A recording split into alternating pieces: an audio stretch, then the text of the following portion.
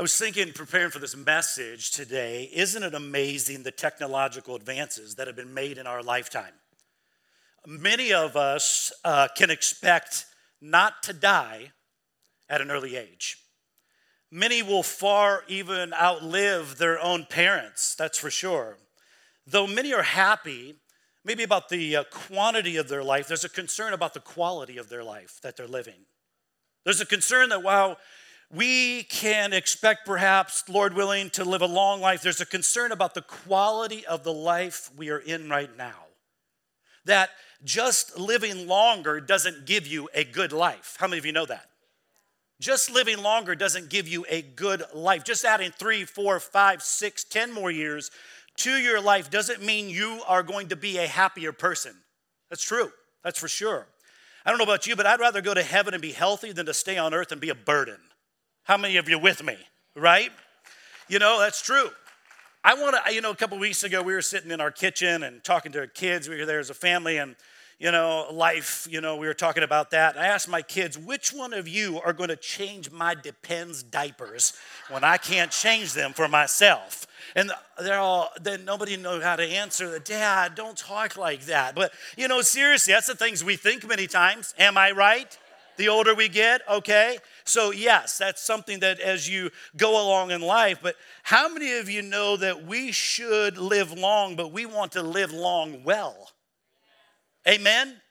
That it's not just about quantity in the life that we live. It's more than that. It's the quality of the life that we live. And when John wrote 1 John, he had a similar concern. He was writing to a group of Christians who are going to live a long time. They have eternal life. That's what he's speaking. He's over them. He's telling them. He's speaking into them in 1 John. He's not writing this to people that are hellbound inside of this. He's writing it to saints, but more importantly, to spiritual offspring. Every person in the sound of my voice who has trusted and placed faith alone in Christ alone for the forgiveness of their sins has eternal life. And we don't have to wonder about that. Longevity has been promised to every believer in Jesus Christ today. John knew that it's possible to have longevity of life without quality of life. He understood that's possible, this is possible for every single one of us to be on your way to heaven and hate the trip going there. He knows it's possible for every single one of us to be forgiven of our sins, to know what that's like and not enjoy fellowship with the Father in heaven. This is a book, 1 John, that's written on how to enjoy the trip before we even get to heaven. This is to the degree that I want you to understand that you experience intimate fellowship with God is to the degree that you have the joy of everlasting life that you possess while you're on this earth. God doesn't want you coming to heaven in a spiritual wheelchair. How many of you are with me today? God doesn't want any of us coming to heaven in a spiritual wheelchair, our whole life lived that way. This is the same John of the Gospel of John that said, I've come to give you life and to give it to you how? More abundantly. St. John was written to tell you how to get this life. 1 John was written to tell you how to get it more abundantly. I don't know about you, but I want to live more abundantly in him. Amen? Because it's a promise that he said we could have. So I've titled this message, 1 John, Then Me. Can you say that? 1 John, Then Me. He's led the way by writing this, and we're going to see in just a moment by living this. And so how should we follow suit? My challenge is that you would read every chapter through this book as we go through it in the next 5 weeks and read it until the truth of this grips your soul down deep. Because the theme of this book is fellowship.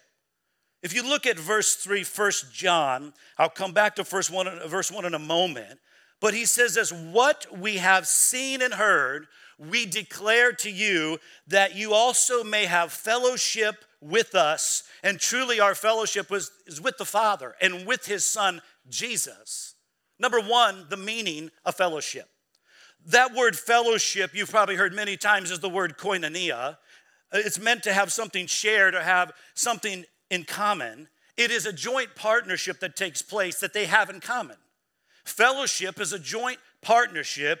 You can have a relationship and not have fellowship. How many of you are following with me?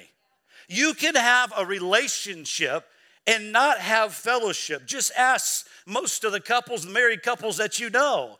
They will be able to validate what I'm talking about. Every married couple has a relationship, but not every married couple all the time has enjoyed fellowship. If you ever have a couple tell you, oh, we've never had this broken.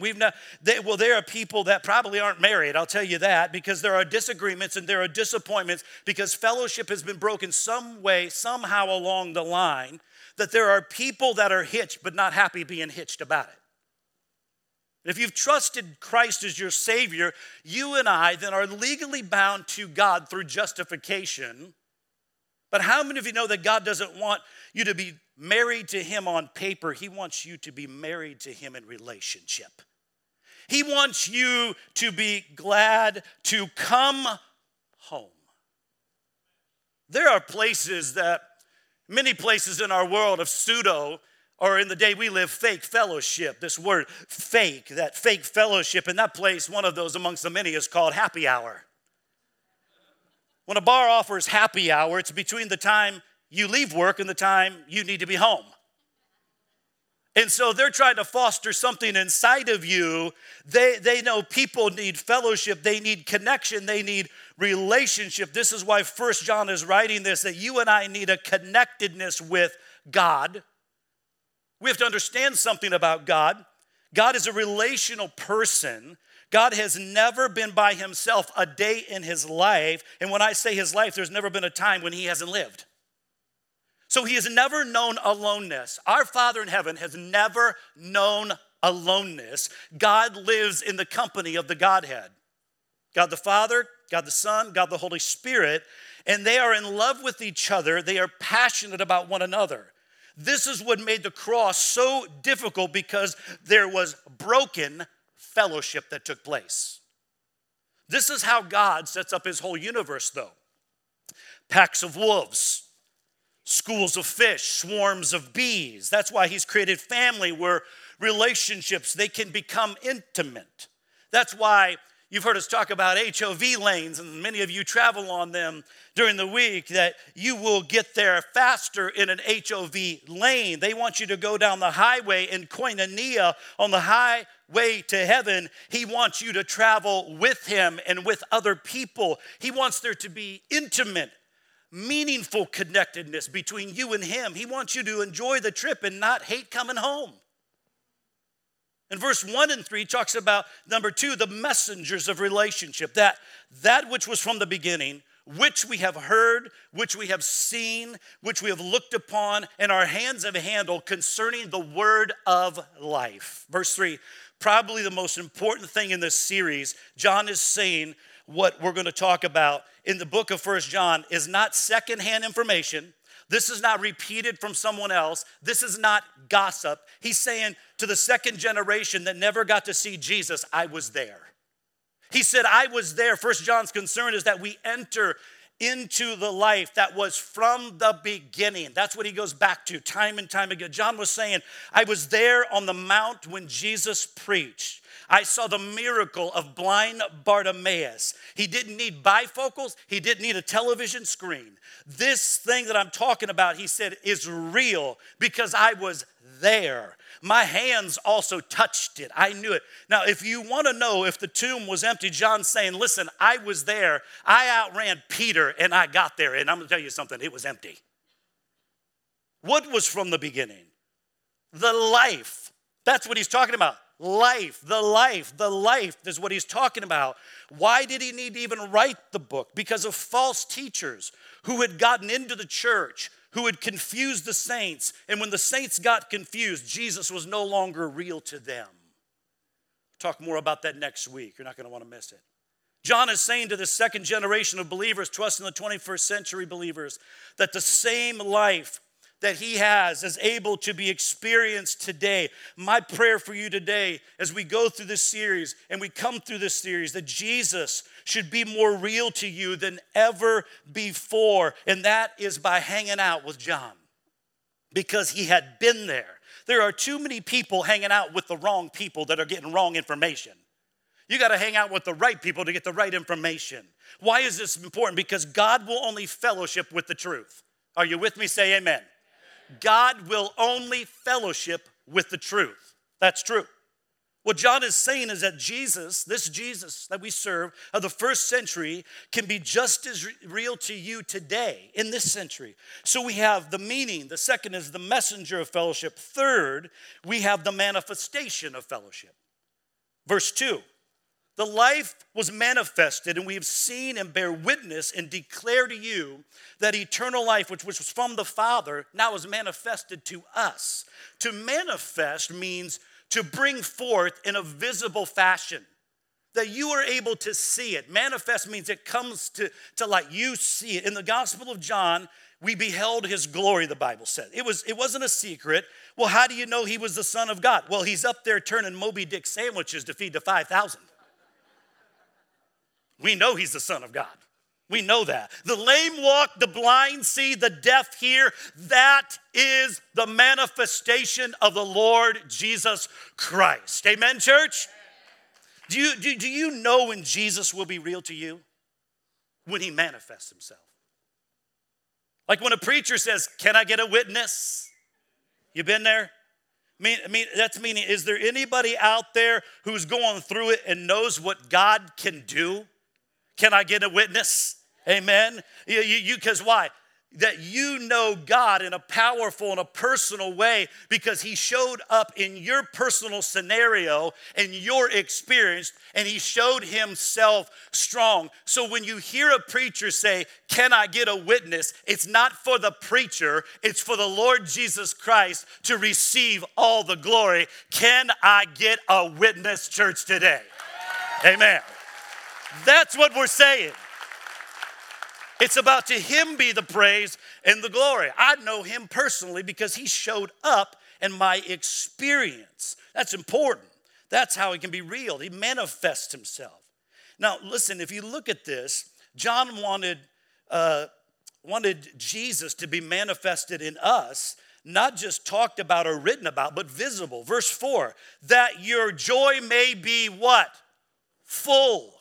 How do you know that joy was manifested? Well, let me see it. How do you know in your personal life? Well, some pregnant women I know throw up, but that doesn't take away the joy of life. Some have trouble sleeping, that doesn't take away the joy of the new life that is yet to come. Some have trouble walking, but that doesn't take away the joy of their new life. How many are with me, women, in this place? Amen? You're the only one that knows how to experience that, and you've been there, right? You say that through that, it's important to know when life is manifested, it overrides the inconveniences that you and I have to go through on a daily basis. Amen? So many people are living underneath their circumstances today, and their joy isn't even full. They allow them circumstances to dictate the joy. No, he says, your joy may be full because my life has been manifested inside of you, that no matter what you are going through today, sir or ma'am, your joy can be full despite your circumstances. That's powerful. He said that your joy may be full. You see that manifest. How can we have intimate fellowship with Jesus Christ, who is not physically here? How does he become real? How does it come off the page of the Bible and be part of our experience as a believer? This is what he writes in verses 5 through 10 and delivers point 4, message, the message of fellowship. Verse 5, this is the message which we have heard from him, and we declare. 2017, we said our theme for this church is the word declare. Can you say that word with me? Declare to you. God told us this, that God is light, and in him there is no darkness at all. What John wants us to understand is before you can have intimate fellowship with God, you have to have a basic understanding of who God is. A faulty view of God will always lead to a faulty experience of intimacy. That's fake intimacy. The worst thing you can do is have a wrong view of God. So before you get intimate, let's find out about this person. In fact, he wants to zero in on one fundamental characteristic. This is the message. God is light. He doesn't like light. He is light. In case you do not understand, let me give you a little look at this in the negative side of light. No darkness, then he tags at all or none. There is no darkness at all. Your version may say none. Most would like it if there was a little darkness in God. You know how much better you feel or we feel when you hold somebody in high regard and you find out something is wrong with them so you don't have to feel so bad about you, right? I mean, if you can diminish something, you don't have to feel too bad about the dark spots in your life. John is about ready to dispel that. He says, if you're looking for dark spots in God, you're going to be looking a long time. For God is light, and in him there is no darkness at all. In other words, you can't have fellowship with God and create your own definition of who he is. That's what I love about Scripture. It's here to set us straight. Many times we come and try to bring our own definition of who God is. And John says, no, I'm going to tell you about God who is light. And there's not a bit of darkness inside of him. God is absolute light. The Bible says God dwells in unapproachable light. Light is one of the fundamental definitions of God. In fact, the Bible says when you and I get to heaven, there will be no need for sun, for God himself will provide the light. It will emanate out of who he is. He is so illuminating by nature that sunshine won't even be needed in heaven. What is this thing called light? Well, light does one fundamental thing that can be good or bad. Light exposes. Because of the light you see, God reveals and God exposes. One thing that you and I have never observed is dirty light. The light, though, will show you other things that are dirty, but you've never seen dirty light. The light is not impure, it's what it is shining on that is. It's why the Bible says men don't like light, but prefer darkness because they want evil hidden. The killer last week in Las Vegas went to the 32nd floor, and he was there at night shooting now. He wanted it to be done in the cover of night so that he wouldn't be seen. And the Bible says men, this is a general term for men and women, why the Bible says men don't like light but prefer darkness because they want evil hidden. If you want to have fellowship with God, we must be willing to have it on God's terms. How many of you are with me? His terms. God is not negotiating fellowship.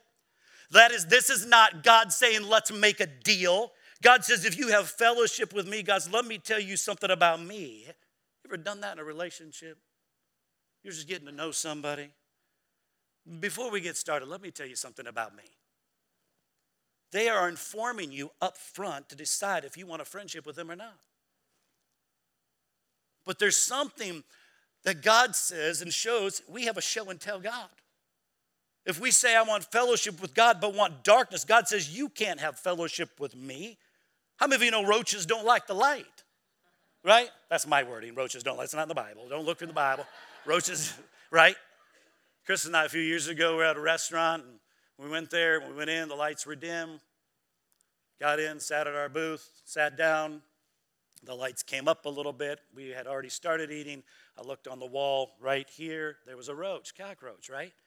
I mean, as the light goes up, it scurries away. Roaches don't like the light. They don't like it. They don't want to be seen. They want to be hidden. They want to be in the dark doing what they do. To deal with God is to deal with the light. With God, there is no nighttime. If you say, well, I can buy that, but how do I get close to him? Verse 6 and 7, this is a very teaching part. I don't want you to necessarily feel good about it, but I want you to understand it. Verse 6, if we say, so that means we're opening our mouth. Is that right? If we to say something, we have opened our mouth, we have spoken it forward. He's saying, we have fellowship with him and we walk in darkness. We lie and do not practice the truth. What he wants us to know is that fellowship is validated by walk, not talk. That is how our fellowship with the Father works. He says, what I want you to know is in my relationship with you, the fellowship we have with one another is not about your talk. Talk's important, but it's not as important as your walk before me. It's easy to be long on lip and short in life. If we say we walk in darkness, we lie and are not doing the truth. Why is he saying this? If you're walking in darkness, you're not where God is. You're in another room in the house. We lose touch with God, fellowship, when we're not where God is, which is in the light. Light reveals and darkness conceals. If you leave the light, God is not going to join you in the darkness. That's asking God to come down to you rather than you staying with him. Now, the word walking in Scripture, if you look it up, is used of a pattern or a course of life. It is actually a direction. What determines if you're walking in darkness? Simple. The light reveals. You walk in darkness when you want to shadow yourself from the illumination of God in your life. That is a hide and seek relationship that many have with Christ. They hide and seek from God's exposure rather than walking in the light. You're walking in the darkness, and that comes by, God, don't mess with me on that. I know you revealed that, but don't convict me, God, on that, and all of that. When a sermon or a scripture makes you uncomfortable, it means you're in the light. When you hide from that, now you are in the darkness because you don't want the unveiling of the light of his truth. You justify your darkness, and every person has justified their darkness somewhere in their life. When you walk in the door, this is one of the great works of the Holy Spirit, and you and I can't even see it, but it is to uncover you and me. When we walk in here on Sunday morning, that the Holy Spirit's job is to uncover, to shine light, to reveal where we are at in our relationship with the Father through the work of the Holy Spirit. And he is here to unveil and uncover us. So it's so important. I don't know about you, but there's hardly a time that I can go into the Lord's presence, whether it's Sunday morning or it's during the week or whatever it may be, that the work of God through the Holy Spirit is revealing things to John that I have done that I shouldn't have done, the thoughts that I thought, the things that I said. What do you do with that revelation? Determines which way you're walking. Verse 8, but if we walk in the light as he is in the light, we have fellowship with one another. In the blood of Jesus Christ, his son, cleanses us from all sin. That's great. Remember, fellowship, to share something in common. What kind of light is God in? It is no darkness at all kind of light. It does not say if we walk according to the light, because let me tell you something right now. Nobody can walk according to the light because God's light is perfection, right? But God wants us to walk in the light. In the light, he wants us to hold in common the fact that he is not only the light, but that he operates in the realm of light. God is light and God is lit, right? When you walk into a dark room and you ask somebody, please turn on the light, you don't become the light bulb. You are now in the light. What's the difference from the moment that the light was on to the light was off to the light was on? Simply, you couldn't see before and now you can see. That's the beautiful thing about coming into the presence of the Lord. God, I open up my inner person to you. And God, good, bad, or ugly, so that you can expose the darkness in me. See, that is part and foundational to the fellowship that we have with the Father. And it's not there to embarrass us. It's there to uncover and reveal the love of the Father, that he wants fellowship and he loves us so very much that he will reveal that. God does not join us, though, in the dark room.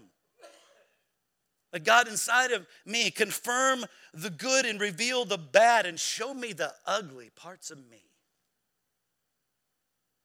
Now, when you turn on a light in a room, it doesn't just show you, just you by yourself. It shows everything in the room, right?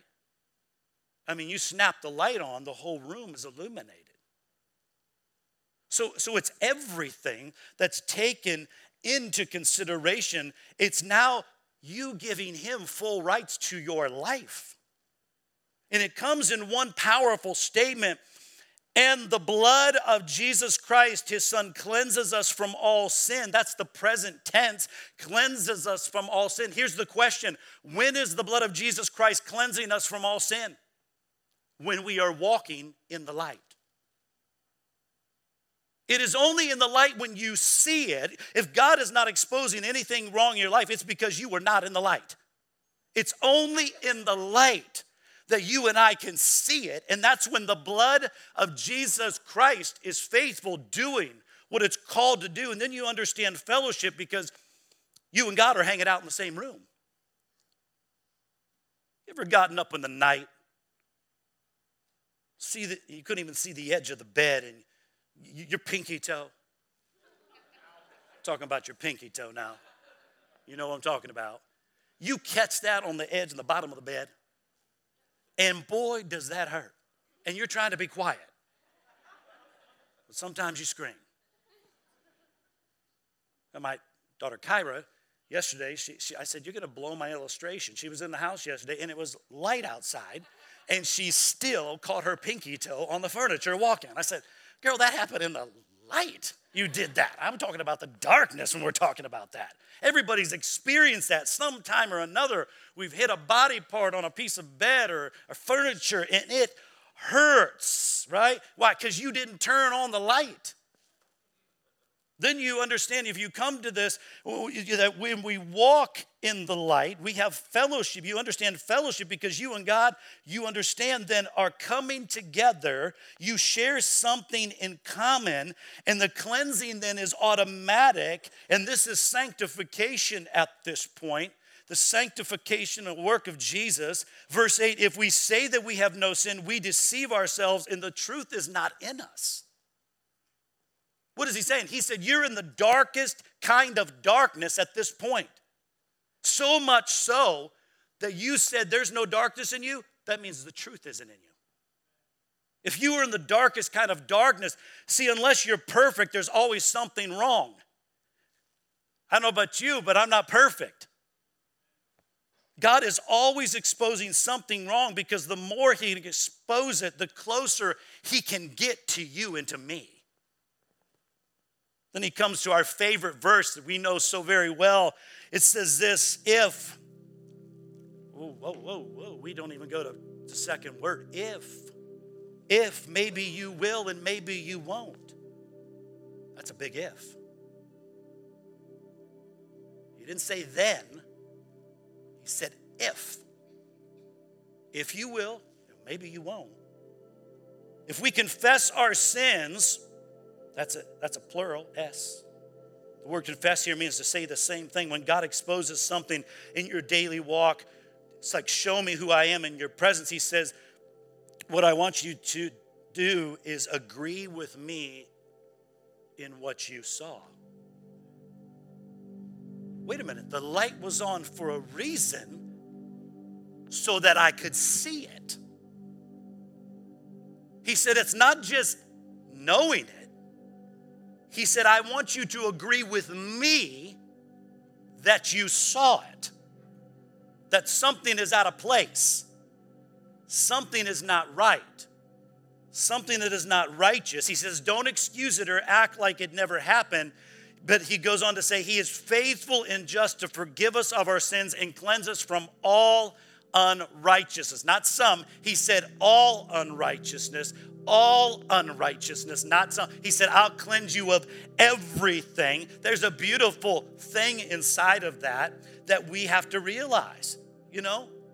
Because let's just say I walked up here today and on my pants that are lighter color, there was a huge stain on it. There's a huge stain, and I'm sitting here speaking and talking to you, and you're probably at some point, or some of you would just dwell on that the whole time, like, what did John spill on himself? I mean, what is that thing? What's going on there? I mean, at some point you're going to be like just standing out. It's, you've done it before. You've spilled something on you. Sometimes maybe you had to get up and speak in front of people or do something. And so why is it so important? The stain on you will distract you from the whole point. Fellowship. Like, God, if I've done anything this week, you ever prayed that prayer? What do you mean if you've done anything this week?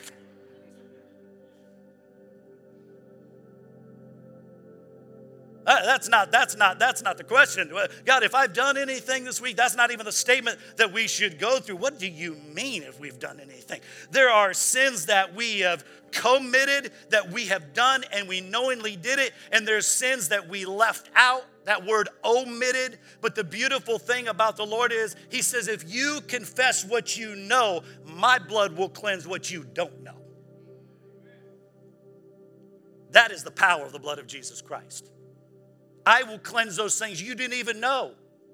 Those things we did this last week, we didn't even know we sinned, and we did. Others, we did know what we did, and I pray that we would have asked for forgiveness of that. Made our relationship with the Father right. How many of you know it doesn't have anything to do with how you feel, but with how faithful God is? I love Jeannie Mayo last week talking about feelings. Yeah, they're important, but she's more importantly is where's your faith in it? That it would not override and say, oh, my feelings are more important than anything else. No, he is faithful to forgive your sin and just the sin you confessed and to be cleansed from all unrighteousness. Verse 10, he says, if we say we have not sinned, we make God out to be a liar and his word is not in us. We can't put our sin on somebody else, and that's very easy to do. They made me do it. They made me do it. They did it. They brought it out of, nope, nobody made you do that. The devil didn't even make you do it. You did it yourself. He said, no. He said, inside of this, he said, you know what? No, you did it yourself. I don't know about you, but I'm not big enough to call God a liar. How about you? God wants to have fellowship. That's the point. When the prodigal son ran away, the father did not go into the pig pen to get him back. When the son came to his senses, that's the word, when he saw the light, he began to make his way back to the father and said, Father, I have sinned. What did the father do? Get the food, get the ring, kill the fatted calf, get the robe, let's have a party because my son is home and he has seen the light. That is the beauty of the Lord Jesus Christ. That is the beauty of our Father in heaven today, that if you're living a life that is not in the light, today you can come and you can confess your sin. And the Bible says he is faithful and just to forgive you of your sin. But you got to come into the light. You can't keep hiding out in the dark places and expecting to have fellowship with the Father. You know that feeling when the Holy Spirit starts speaking to you and your heart starts beating faster and faster and faster. Don't deny the work of the Holy Spirit in you, because God wants to have fellowship with you. God, that's the point, the fellowship. When the prodigal son, we see this. There are prodigal sons and daughters in this place. You've come back to the Lord, and he would say to you today, if you today are in sin in this room, and you would come and stand in the light, the Father would do the same thing. Kill the fatted calf, get the ring and the robe, let's have a party, because my son or daughter is home and they have seen the light. If you want intimacy with God, it's only where the light is. And when you have that kind of intimacy, you have the joy of the Lord that you have been looking for, that this world, sir or ma'am, that you've been looking for it in a person. You've been looking for it in a relationship. You've been looking for it in a marriage. You've been looking for it in somebody else, in something else. Nothing can satisfy you but God today. That's the fellowship that he wants to have with you. Years back, Dr. Wayne Lee has spoken into my life. Many of you won't know him, but I've done a lot of my studies with him. He's a godly man. He came a number of years ago, and he consulted the church, brought consultants as we're just trying to say, hey, we want our church to be all that God's called us to be. Help us see the things we can't see. We got blinders on. We need a consultant here to help us. And one of the things that, Dr. Lee said when he was here, and I want to share with you because sometimes you don't hear prophetic words. You may hear them when it's in the congregational setting, but you don't hear them when they're behind closed doors. But one of the things Dr. Wayne Lee had told me is that he said, a few months before that, he was doing some consulting work in Germany. And God woke him out of bed, shook him out of bed one night to the point he could not sleep. And he got on his knees and he prayed. And God showed him dark days are coming to America. Dark days are coming to America. He said, I am raising up regional centers of light that will come forth and shine in the darkest evil. As he came here and he spoke, that was one of the words that he spoke into us, is that he said, John, this church, the Lord has showed me, and we can judge that word, and we believe that word is right on, but that this church, Abundant Life Church in Stephen City, Virginia, is supposed to be a regional center of light to those that are in the darkest darkness. Amen? That you and I would rise to that with the Lord's help, to be a regional center of light to those that are lost and those that are in darkness and those that are in evil today. That's what God's called us to be. Let's start living it and doing it for his kingdom.